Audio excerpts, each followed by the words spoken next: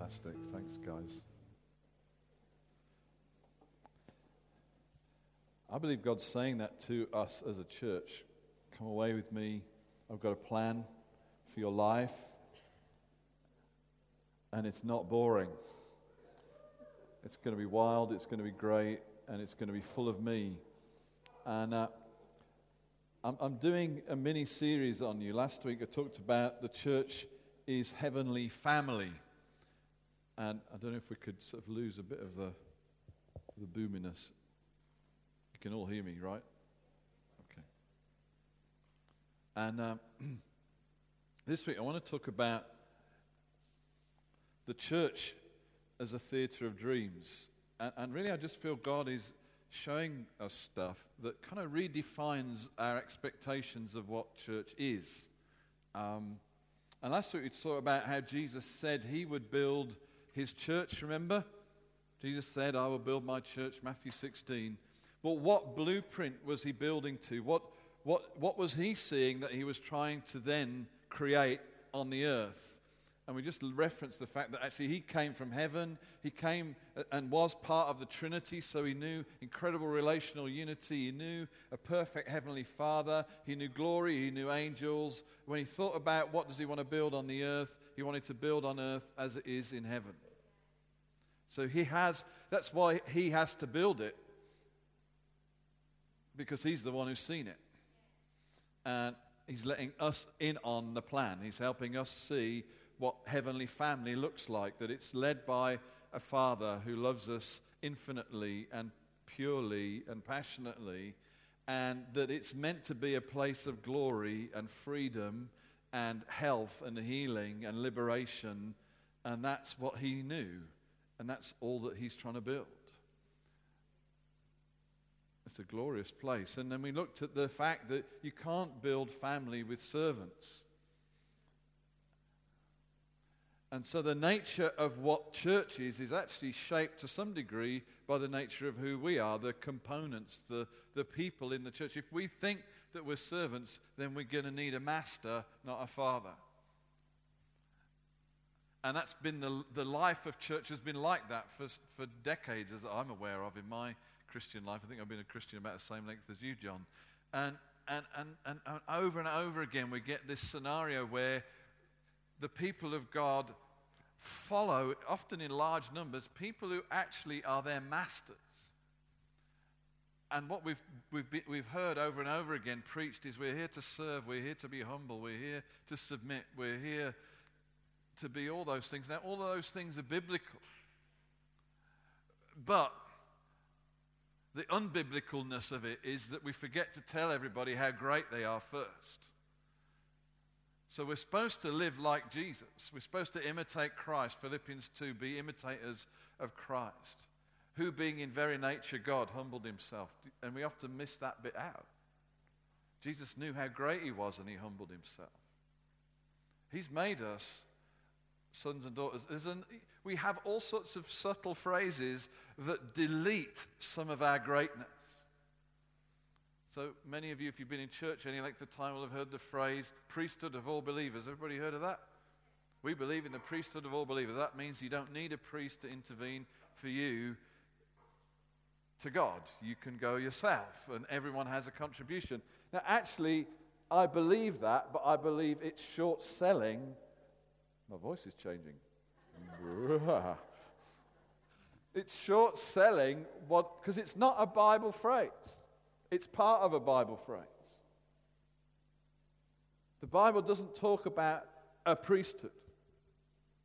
It talks about a royal priesthood. I believe in the royal priesthood of all believers, but not in the priesthood of all believers. That's a truncation of the reality of who we are. We're not just priests, we're royal priests. We're princes and princesses in God's glorious kingdom. We're a kingdom of priests to God. We have dignity, we have position, we have glory. Yeah? We have significance. We're not the insignificant ones just doing our bit of service and worship. All right? You're somebody. And the church has taught us for years, actually the spiritual way to be is to make ourselves as nobody as possible. And that's spiritual. But it's not. Jesus knew who he was and humbled himself. And actually, the more I read the book of John, the more amazed I am. You know what? People are likely to stone me for saying these things, but you know what? Christians have been made part of the Godhead. That's not me saying, that's what Jesus says. He's in you, you're in him, and we're in the Father. That's inclusiveness, isn't it? Jesus, when he prays for us in John 17, says, they're like me now. They're not of this world. So I'm praying for them because they're still in the world. You're not of this world. As a Christian, you're not of this world. First and foremost, your citizenship, your nature, your home, your inclinations are all heaven-sourced and heavenly realities first before all the earthly stuff we have to do, eat and drink and get jobs and raise babies and all those kind of things, which is happening in this church more and more. We just kind of grow by whatever means. It's great to see you guys. It's just good to celebrate the goodness of God, isn't it? New birth, baby's birth, people healed. We just want to enjoy all that God is doing. The church has made people small, and it's a bit of a loop. If servants need masters, then masters need servants. So masters aren't going to tell you how great they are because they want you to get on and do what they tell you to do. They want you to conform, not be creative. So church gets filled with people who are happy to conform and are less inclined to go do something radical. And if they do, it usually ends up as a breakaway group because the model isn't stretchy enough to include what God is birthing in you. It has to fit the model that's coming from the top. Hello? I don't think that's the church that Jesus is building. His intention was always to have only one church. So we've got something wrong. Since the Reformation, there's been a new church formed about, I think we've had 3 in that pause. If you go around the world, we've been bad at togetherness. We're not getting something right. Church is heavenly family. It's not run by masters, it's run by the Father and fathers that he raises up. That means that we need to be brothers, sisters, sons and daughters, mums and dads. Yeah, first of all, that's the nature of the kingdom, is family. And the church is meant to be a theatre of dreams. And I've borrowed sorry girls, ladies, women, this is a football thing, but I am a guy and I like football, so it's going to bleed into my examples. Bobby Charlton christened Old Trafford the Theatre of Dreams. It's a massive football stadium in Manchester, and it's now known as the Theatre of Dreams. Why is it called the Theatre of Dreams? It's called the Theatre of Dreams because it's where both players and supporters' dreams come true. If you get to play for Manchester United, I think they're on course for their 19th Premier League title. If they win this year. So they've got 18, they've got another one to go. If you play for that team, you are highly likely to win some significant trophy to put on your... it gives people significance. They feel good about that. They train, they play hard, whatever they do, and you're likely to win the FA Cup, the European Cup, the Premier League, whatever. Your dreams as a player, because they're defined by who you are, your dream of doing something great, which is going to be winning something great. If you can get to be a player for Man United, there's a high possibility of that happening. In fact, there's a significant possibility if you play for them, you become a legend. And in their own blurb, if you go on the website where they're trying to get you to sign up for tours and come to matches, they actually say that you can come here. This is the place where players' dreams are fulfilled, where they win things. In their own literature, it says this is a chance to see the legends of tomorrow in action today.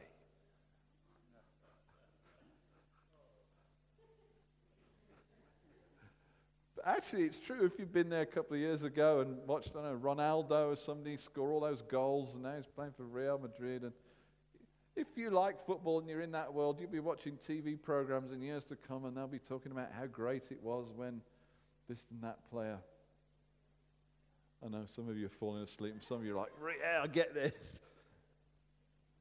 Why is it a theatre of dreams? And it's a theatre of dreams for the supporters because you go there, the team wins most of the time.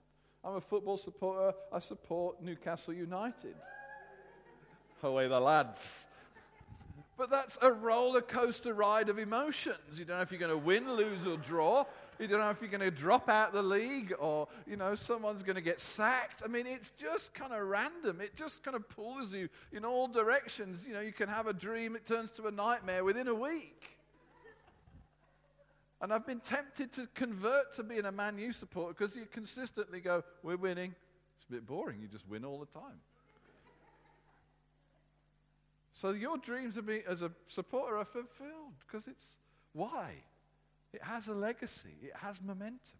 It has resources. They have 76,000 people that can get in their stadium. It's probably the widest supported football club on the planet, in the world. So they sell merchandise, they sell TV programs, they sell.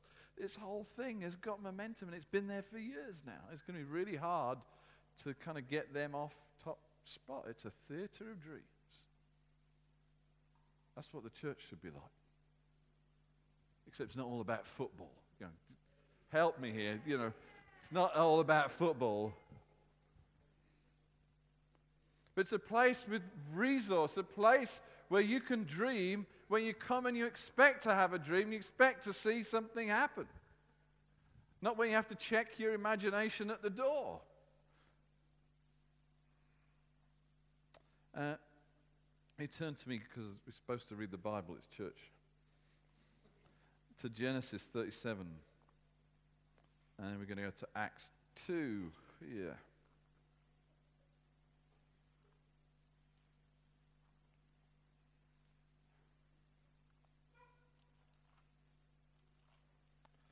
Phew.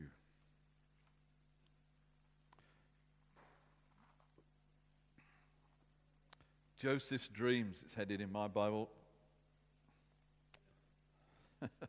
Boy, does he get in trouble.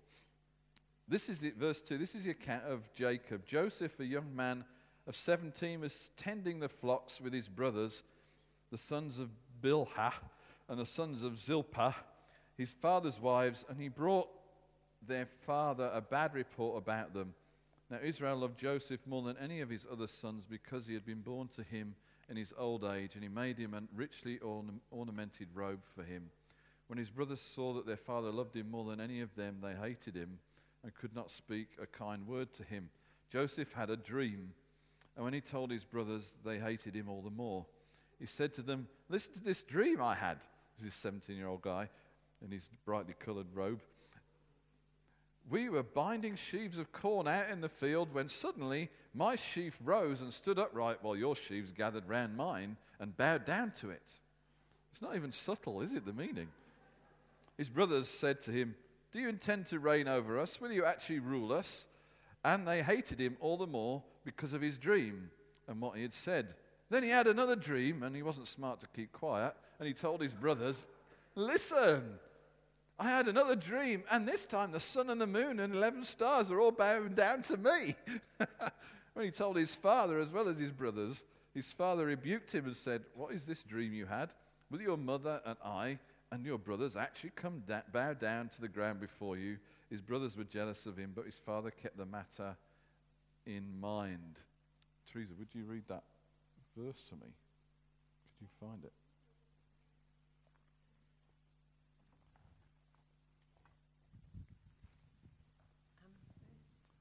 Just that bit where it says that. So this is many years later, after he's been through all the malarkey of being sold as a slave. Then he goes into Potiphar's house, where he does really well, rises through the ranks. Potiphar was quite a senior member of the Pharaoh's regime. He gets promoted. Then his wife fancies him, which is a bit difficult. And she lies and tells her husband that he's raped her and attacked her. And he gets put into jail. And then he has a couple of dreams, tells them to these guys. They totally forget about him and he's still in jail. But even in jail, he continues to prosper and do really well.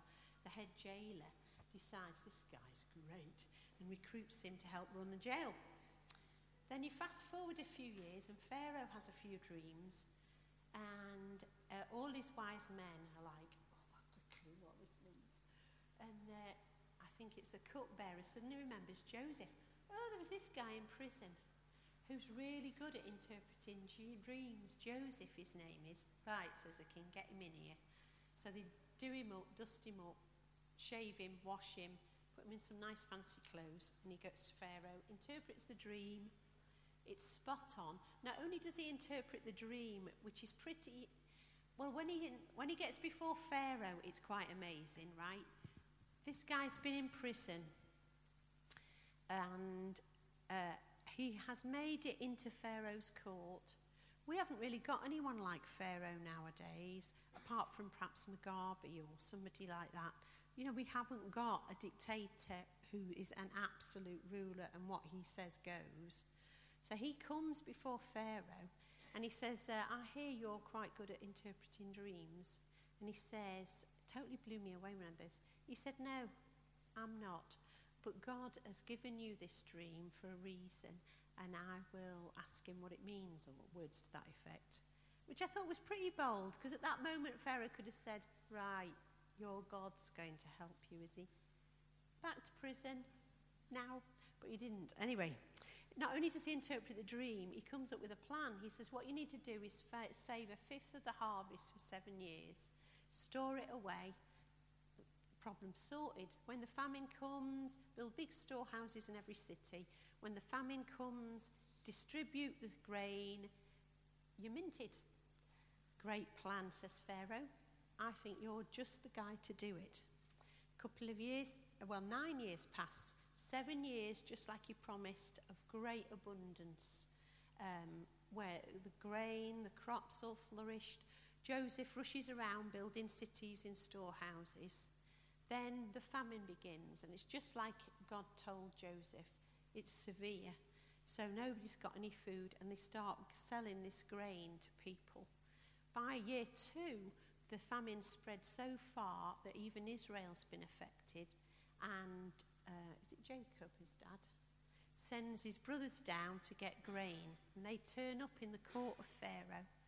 And this whole, I find it dead encouraging, there's this whole process where Joseph, he doesn't walk straight up to his brothers and say, hi, it's me, Joseph. He goes through this whole elaborate process involving hiding cups, saying that they've paid for grain and then putting the money back in the sacks, trying to get him to bring his younger brother down, and just to see, I think part of the process is he's testing his brothers to see how much of you guys really changed. And part of it is healing to him, I think, because they were so horrible to him. I mean, they really were horrible. Anyway, this goes on, hiding of cups, selling of grain, etc., etc. And eventually, he invites them to his house for a big meal. And they're all a bit mystified because he sits them in their exact birth order from the eldest, because there's 11 of them altogether. Is that right? So they're a bit mystified, because by now they're really old guys and you wouldn't really know who's the eldest and who's not. Anyway, he then says this. I've been talking so long I've lost the bit on my phone. Sorry. Joseph says to his brothers, come close to me. And when they'd done so, he said, I'm your brother Joseph, the one you sold into Egypt. What tickles me like, you sold any of the brothers? How many brothers have you sold? But no, I'm the brother you sold into Egypt. Now don't be distressed and don't be angry with yourselves for selling me here, because it was to save lives that God sent me ahead of you. For 2 years now there's been a famine in the land, and for the next 5 there will be no ploughing and reaping. But God sent me ahead of you to preserve for you a remnant on earth and to save your lives by great deliverance. So then it wasn't you who sent me here, but God. He made me a father to Pharaoh, lord of his entire household and ruler of all Egypt. I'd never seen that before. I thought, wow. He says he made me a father to Pharaoh. He was only 32, I think, when he said that. Isn't that amazing? God made him a father to Pharaoh and ruler over all his household.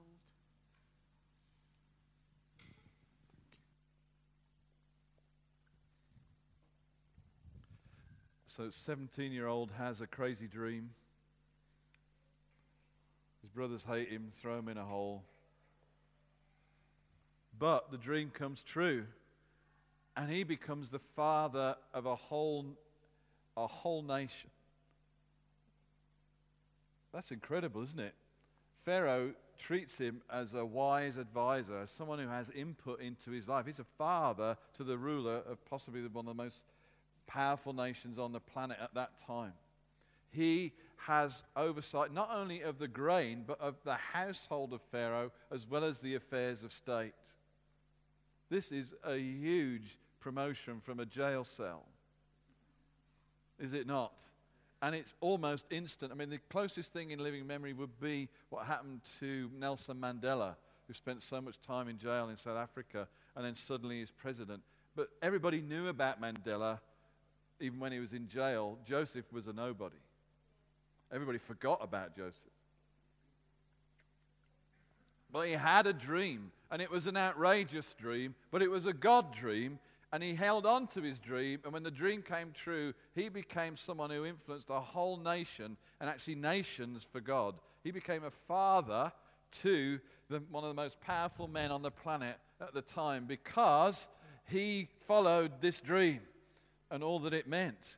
And listen, folks, we're called to be dreamers. So if you can go there, you can look in Acts chapter 2, or I'll read it to you. In the last days, God says, verse 17, God will pour out his Spirit on all flesh. Your sons and daughters will prophesy, your young men will see visions, and your old men will dream dreams.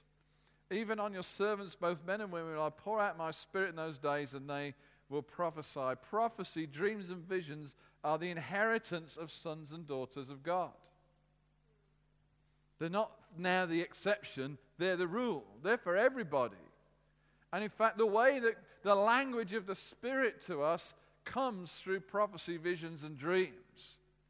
God doesn't write you a letter and send it in the mail and tell you this is what you're going to be. He does it through visions and dreams. It's a phrase that Yonggi Cho, the pastor of the biggest church in the world, uses. The language of the Holy Spirit is visions and dreams. Isn't that exciting? But if you don't value visions and dreams, then you're going to miss something, because God's going to be saying something a certain way, and you're going to be saying, I want to hear it a different way. If you don't value prophecy, visions, and dreams, you think God should somehow deliver his plan and purpose for your life by another fashion, then you may actually start to miss the things that he is trying to communicate to you and me. The church is meant to be the home of a powerful God who has begotten powerful sons and daughters who dream outrageous dreams. The church is the home of a powerful God who's begotten powerful sons and daughters who dream outrageous dreams and end up changing nations. We'll change the nation, or change a city, or change your school, or your hospital, or your place of study because you have a dream. One of the things the devil wants to do in your life is kill your dreams and choke them off dead. He wants to stop you dreaming. He wants to stop me dreaming. He wants me to feel that I'm not worthy of anything great in my life. Now, that was true before I met Jesus and he died on the cross, but it's not true now that he suffered all the wrath and punishment for my sin. I'm now worthy of all his blessing.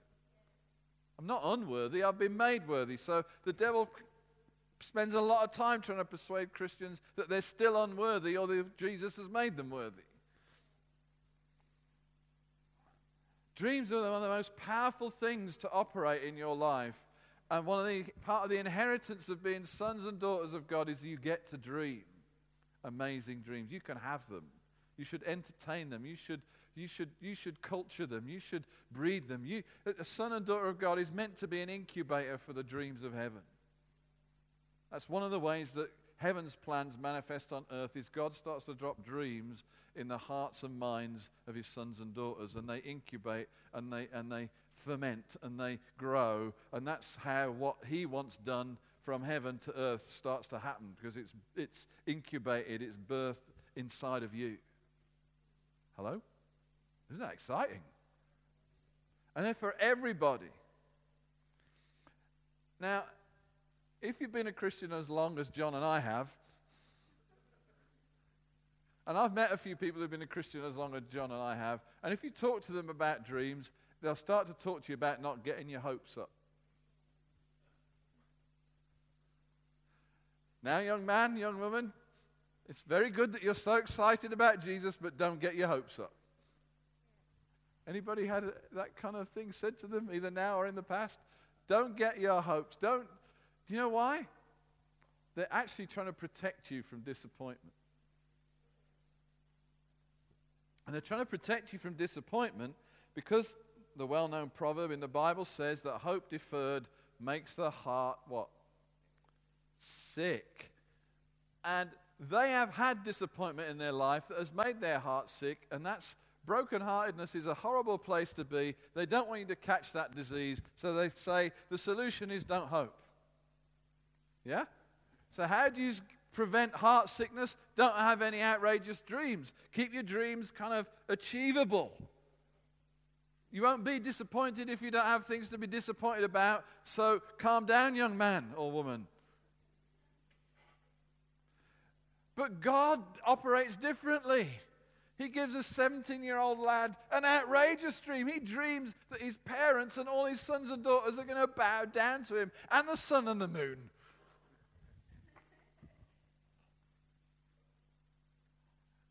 And he's outrageous enough to share it with them. But it was God. It was extreme, but it was God. Because God's extreme. He's outside all of our limits. He's limitless. He could take anybody and make them amazing. Because He's amazing. It's not down to our resources, our resourcefulness, our skill or ability. It's Him. He's the limitless one. But hope deferred does make the heart sick, and sick hearts don't drink. Desire fulfilled is the tree of life, is the rest of the proverb. So what do you do? See, you don't have to be old to be disappointed. You're more likely to be disappointed if you're old because you've had longer to get disappointed. So I probably have a larger set of disappointments than someone who is 15 years younger than me just because I've been on the planet longer. But you don't have to be old to be disappointed. But disappointment makes the heart sick, and it makes the incubator break. And disappointment makes the heart sick so it can't dream, and the heart forgets who you are. To dream, you need to believe you're something. That's why 17-year-olds get those kind of dreams, because they believe they're indestructible. If anybody who's raised teenagers or is young enough to remember what it's like to be a teenager, you just believe life goes on forever and you're indestructible.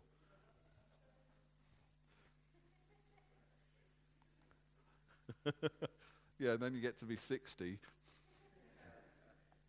But the dream's still in place. Sick hearts need repairing so that they can dream again.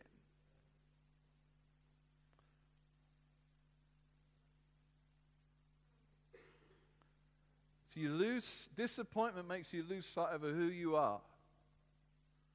And therefore you stop to dream because you think, you blame yourself. And I think God's been doing a revolution in my life. I'm just going to give you some personal story just to illustrate what I'm trying to say. 4 years ago, we went through absolute hell as a church and personal hell as a leader. And at the end of it, I was sick as the proverbial parrot in my heart. And it's funny now, but it wasn't funny then. I can remember waking up I've never had a panic attack in my whole life, and it's a horrible feeling when you're clinging to the windowsill and your body's out of control, shaking. Because suddenly your whole life is out of control, and all the dreams you had for this church you were going to plant seem to be totally blown out of the water, and all the dreams you had for your ministry seem totally blown out of the water, and you have no solutions, And literally, I can remember, this is, God, I think I'm going to die. I'm out of control of my body. I'm out of control of my breathing. I'm out of control of my brain. I'm staring at the window and I'm clinging on with fingernails. Waking up 3, 4 in the morning over and over and over again, needing to sleep but not being able to sleep. And I can remember walking, there's a moment I walked into our kitchen and I can't remember what I'd done wrong, but I'd done something fairly minor wrong. And I remember out of my mouth came, "You stupid idiot, you're just such an idiot. You're just so..." All this declaration about what a total jerk I was started coming out. And at that moment I felt the Holy Spirit say, "Stop that. That's not who you are." But that's who I felt I was. So dreams collapse, sense of who I was collapse. And that's a pretty dreadful place to be. But God is an expert at repairing sick hearts. He's amazing. I've got more dreams I can possibly fulfill in my lifetime unless God shows up pretty amazing. What repairs you? Because some of you need fixing, whether you're young or old, because we're all supposed to be dreamers in this room. Outrageous dreamers. Thinking that amazing things are going to happen in your future. Doesn't matter how old you are. If you're over 60, you still need a dream.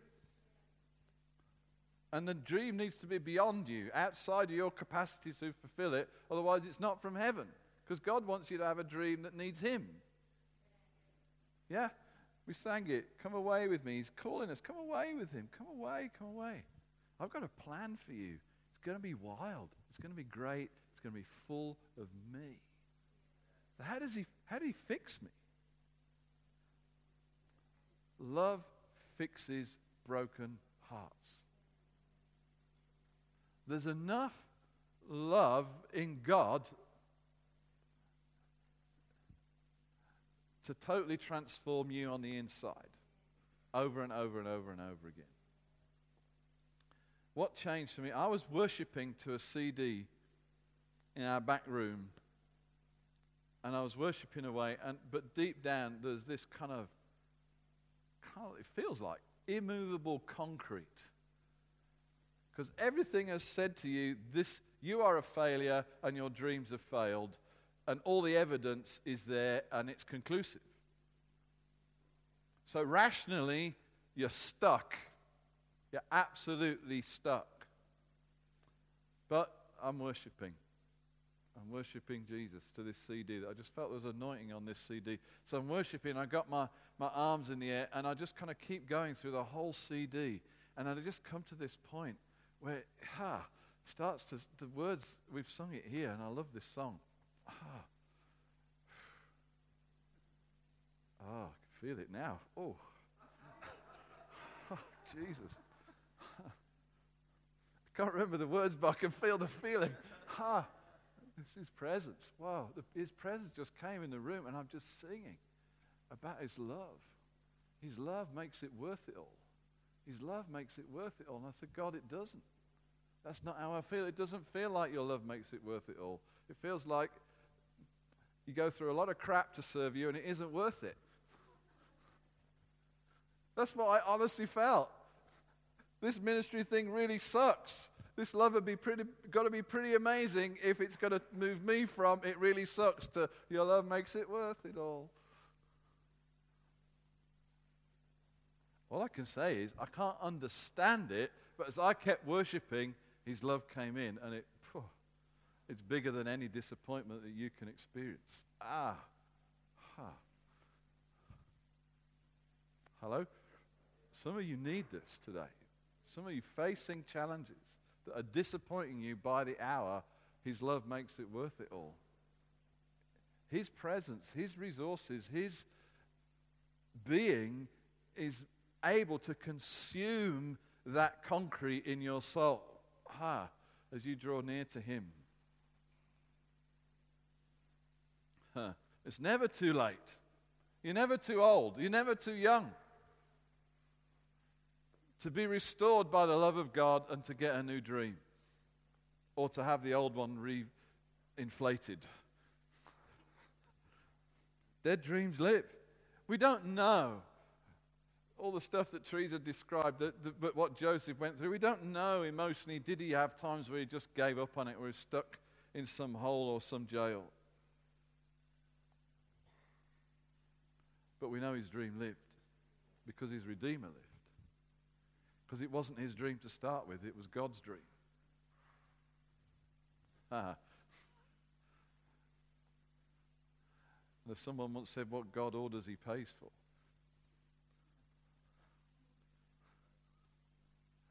And what we've got to do is turn disappointment on its head.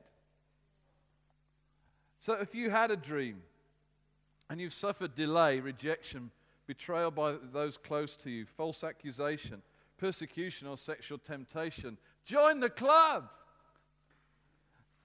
Join the club with some of the best people in the Bible. Join the club with Joseph. He was rejected by his brothers. They threw him in a hole, and then they sold him for a slave. Then he was tempted sexually. Then he was false. I mean, this ridiculous stuff. David. We don't know if he had a dream, but he's certainly on the mountainside. But we know when Samuel, get the right S, tick, tick, tick through my Bible characters here, came and anointed him. He anointed him with oil and said, you're going to be king of this nation. And he's like, whoa, if he didn't have a dream before, he's got one now. And then he goes through horrors. He's rejected by a king. His brothers think he's stuck up. He's chased around the desert. He's hiding in caves. This guy knew what it was to feel like the dream is never going to come. Folks, if you have a dream and it's been difficult, it's been disappointing, you've been rejected, you've been accused, you've been persecuted, you've been tempted, that means it was from God. Turn it on its head. It's all a great sign that God's on your case. It's all a great sign that what you dreamed was actually authentic. And yes, it's been tested. It says of Joseph, the word of the Lord tested him. He got this thing in his spirit that he couldn't pull out. Probably there are times where you've got it in you, you want to throw it away because you think it would be much easier to go and be a plumber than do this. Well, that's what you think.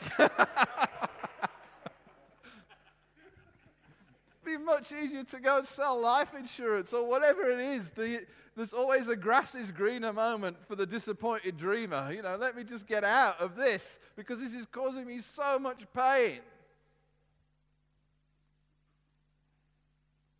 Stay in for the dream. It's going to come true. So if it's been rough, it means it was true. Turn it on its head. I feel like I got more dreams than ever. It's amazing. God fixes hearts. The dream machines start to work again. The imaginations start to fire up again. The visions and dreams from heaven start to land again, and you become an incubator for heaven's plans being manifest on the earth. You have to be that. You can't just do the same old, same old. Church has been doing that too long. There's a nation to save. There's a world to change. And we're really, really small. So we need really, really vast dreams. And God can fill them with his life.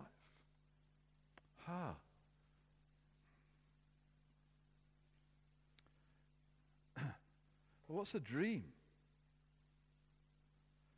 I want to say something it isn't. I'm probably not going to finish this today, but that's okay. I think I'm about to shoot a sacred cow, in my perspective.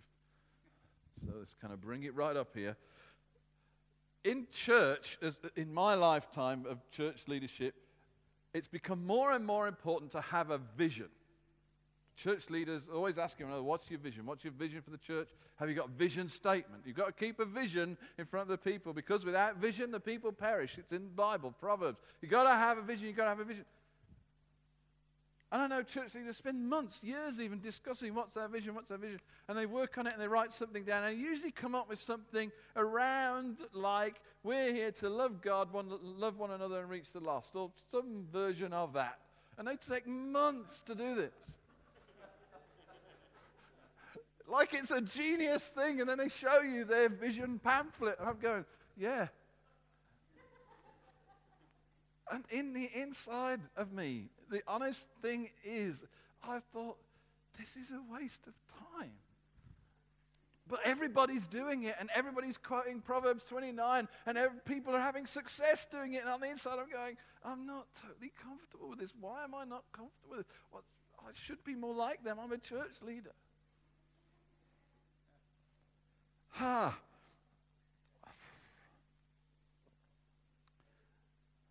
You've got a vision cast. You've got to have a vision. You've got a vision statement.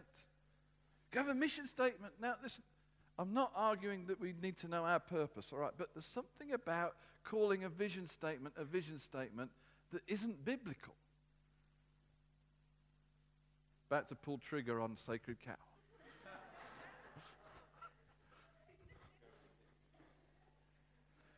I looked it up in the Bible. Of the 102 mentions in the NIV of the word vision or visions, none of them mean what vision statement means. None of them. None of them are the product of some people in a room figuring out what the Bible says a church should be and writing it down in a pithy sentence.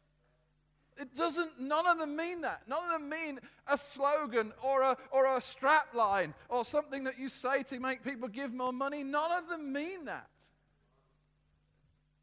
Even the verse that's quoted to support the idea, that doesn't mean that either. The ESV is a better translation of Proverbs 29. Without vision, the people perish. It says, without prophetic revelation, the people perish.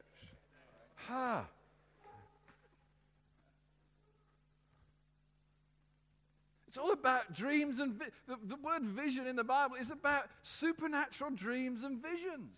It's about God showing up and going, breathing something incredible into your head or your heart, about putting you to sleep and making you see incredible things, about making you look at stars and then breathing meaning into what you're seeing and saying your life is going to be consumed with reproduction.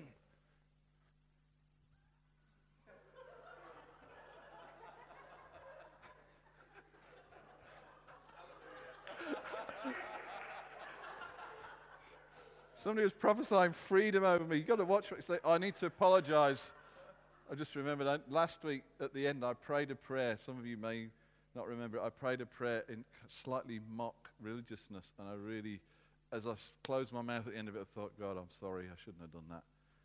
And I want to say to you all and whoever's listening, I really blew that. I really want to honor everybody that loves Jesus, no matter how they express it. And just sometimes in this desire to sort of illustrate something by using contrast, I went too far, and I was gutted for several days because the Holy Spirit was like, you shouldn't have done that.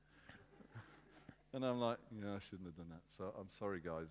Just we don't do that. I don't want to do that, but I did it. So it's out there. I'm sorry. Please, God, forgive me. Will you forgive me?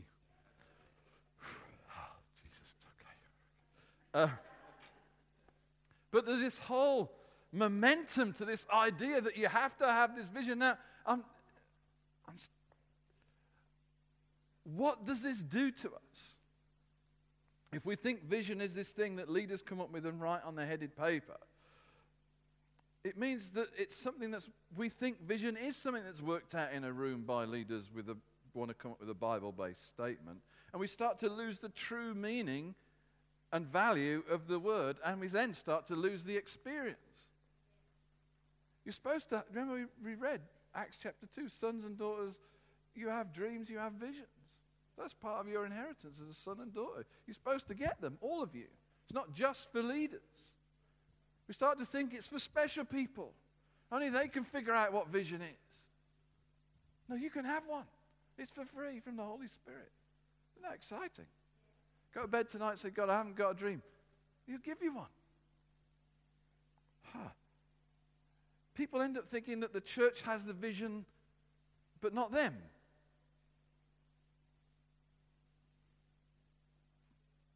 You're supposed to have one. People think that if they've got one, that theirs then doesn't fit the presented one, so they go and start another church. That happens over and over. Well, I don't fit. What I'm carrying doesn't fit the constraints of what's been defined here. And that's because we've shrunk what vision means rather than expanded what vision means.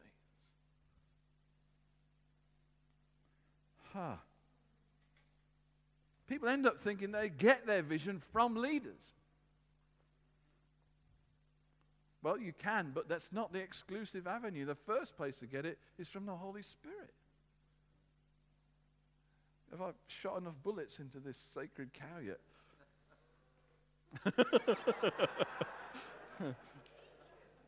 Dreams come from heaven into our hearts, and they describe the nature of God's purpose for your life.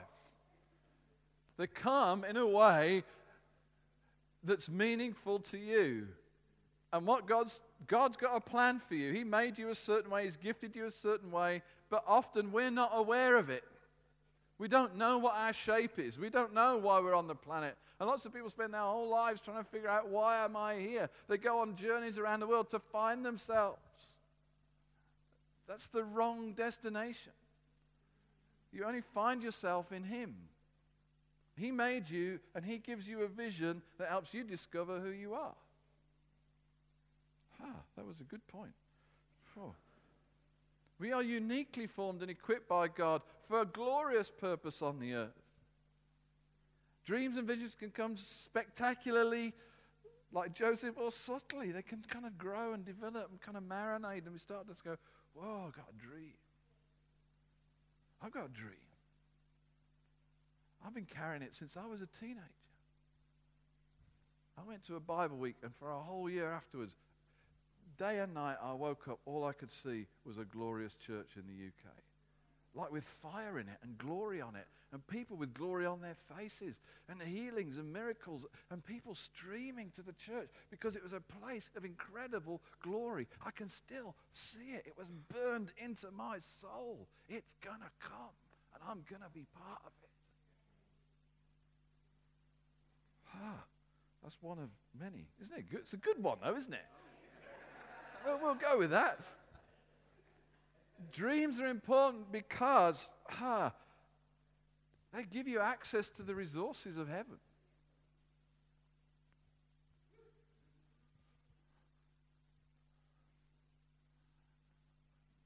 Dreams give you access to the resources of heaven. When you know what you're here for, you know what God's lined up for you, you can then access it. When you don't know what you're doing, do you see what I mean? God knows who you are, He made you, and He's got a plan. And He lines up all these fantastic resources, but you and me are like, I don't know what I'm doing, I don't know who I am, I don't know what I'm supposed to do, well, I'll have a bit of that, I like what he does, yeah, that's amazing, I like to be like him, and you can do it on the back of someone else's anointing for a bit, but then God's got all this stuff over here, and then you touch it for a moment, and then you go, wow, that's amazing. But I like this. This guy's doing something really cool. God, I'd like to be like him. And God says, come over here. The one I've got for you is going to be scary, amazing, brilliant, exciting. Yeah, but this could be...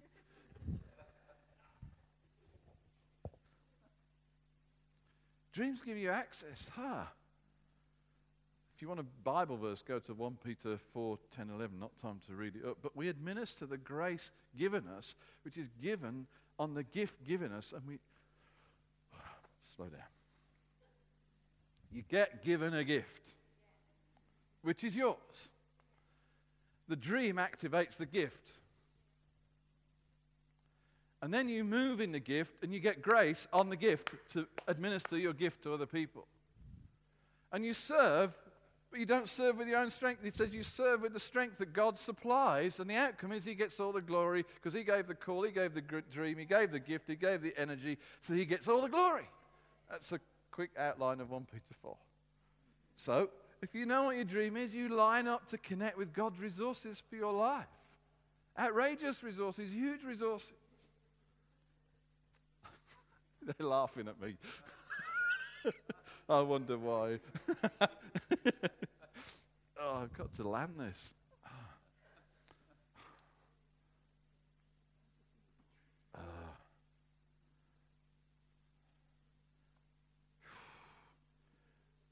Some people don't want to dream because they think God's dream for them is going to be dull.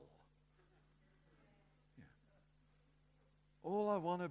All God's going to want me to be is a missionary to Africa and live with almost no food, barely any clothes,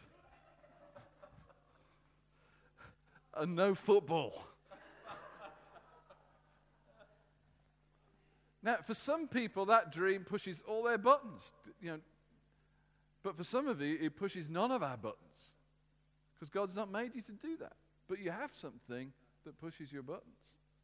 But let's not, because we lift up in the church, we lift up dreams that are like that, people start to think those are the only dreams that are legitimate to have. Well, my dream is to lead a church of 15 million people. How outrageous is that? But that sounds really holy. My dream is to lead a business that turns over 15 million pounds. Doesn't sound so holy, but actually can be just as much God. My dream is to cure lots of people of incurable diseases. That can be God. My dream is to break through into new realms of how we care for people in the community. That dream can be from God. My dream is education needs a shake-up. I mean, we're letting people down. We're failing the least able. My dream is to see them equipped and rescued and something come alive and a structure and a system come alive that actually we can revolutionize teaching for the less able. That's a dream from heaven. And on and on and on and on. You don't need to go to Africa in a stick-up wearing virtually no clothes, watching no television to have a dream from God. Corporate sigh of relief, I can feel it. Dreams are a sign that you're a son.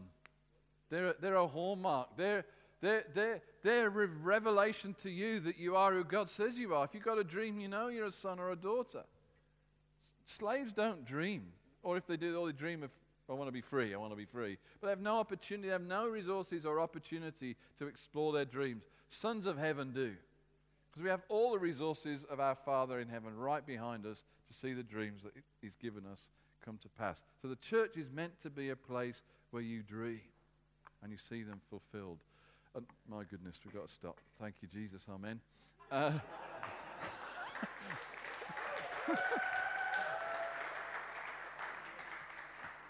And we're going to have a ministry time. That was, in preaching terms, that was termed a crash landing. That was kind of okay, switch off the engines. I would fail most, what's the classes that you do for preaching? I've forgotten it. Homiletics, that was disastrous. Anyway, thanks, Alan. Yeah. Yeah, I'm not sure we've walked away from it yet. This is fun. Well, I hope it is for you. I'm having fun. There's so much to pray into. Jan, you had some words of knowledge, and really we want to see people restored today to dream.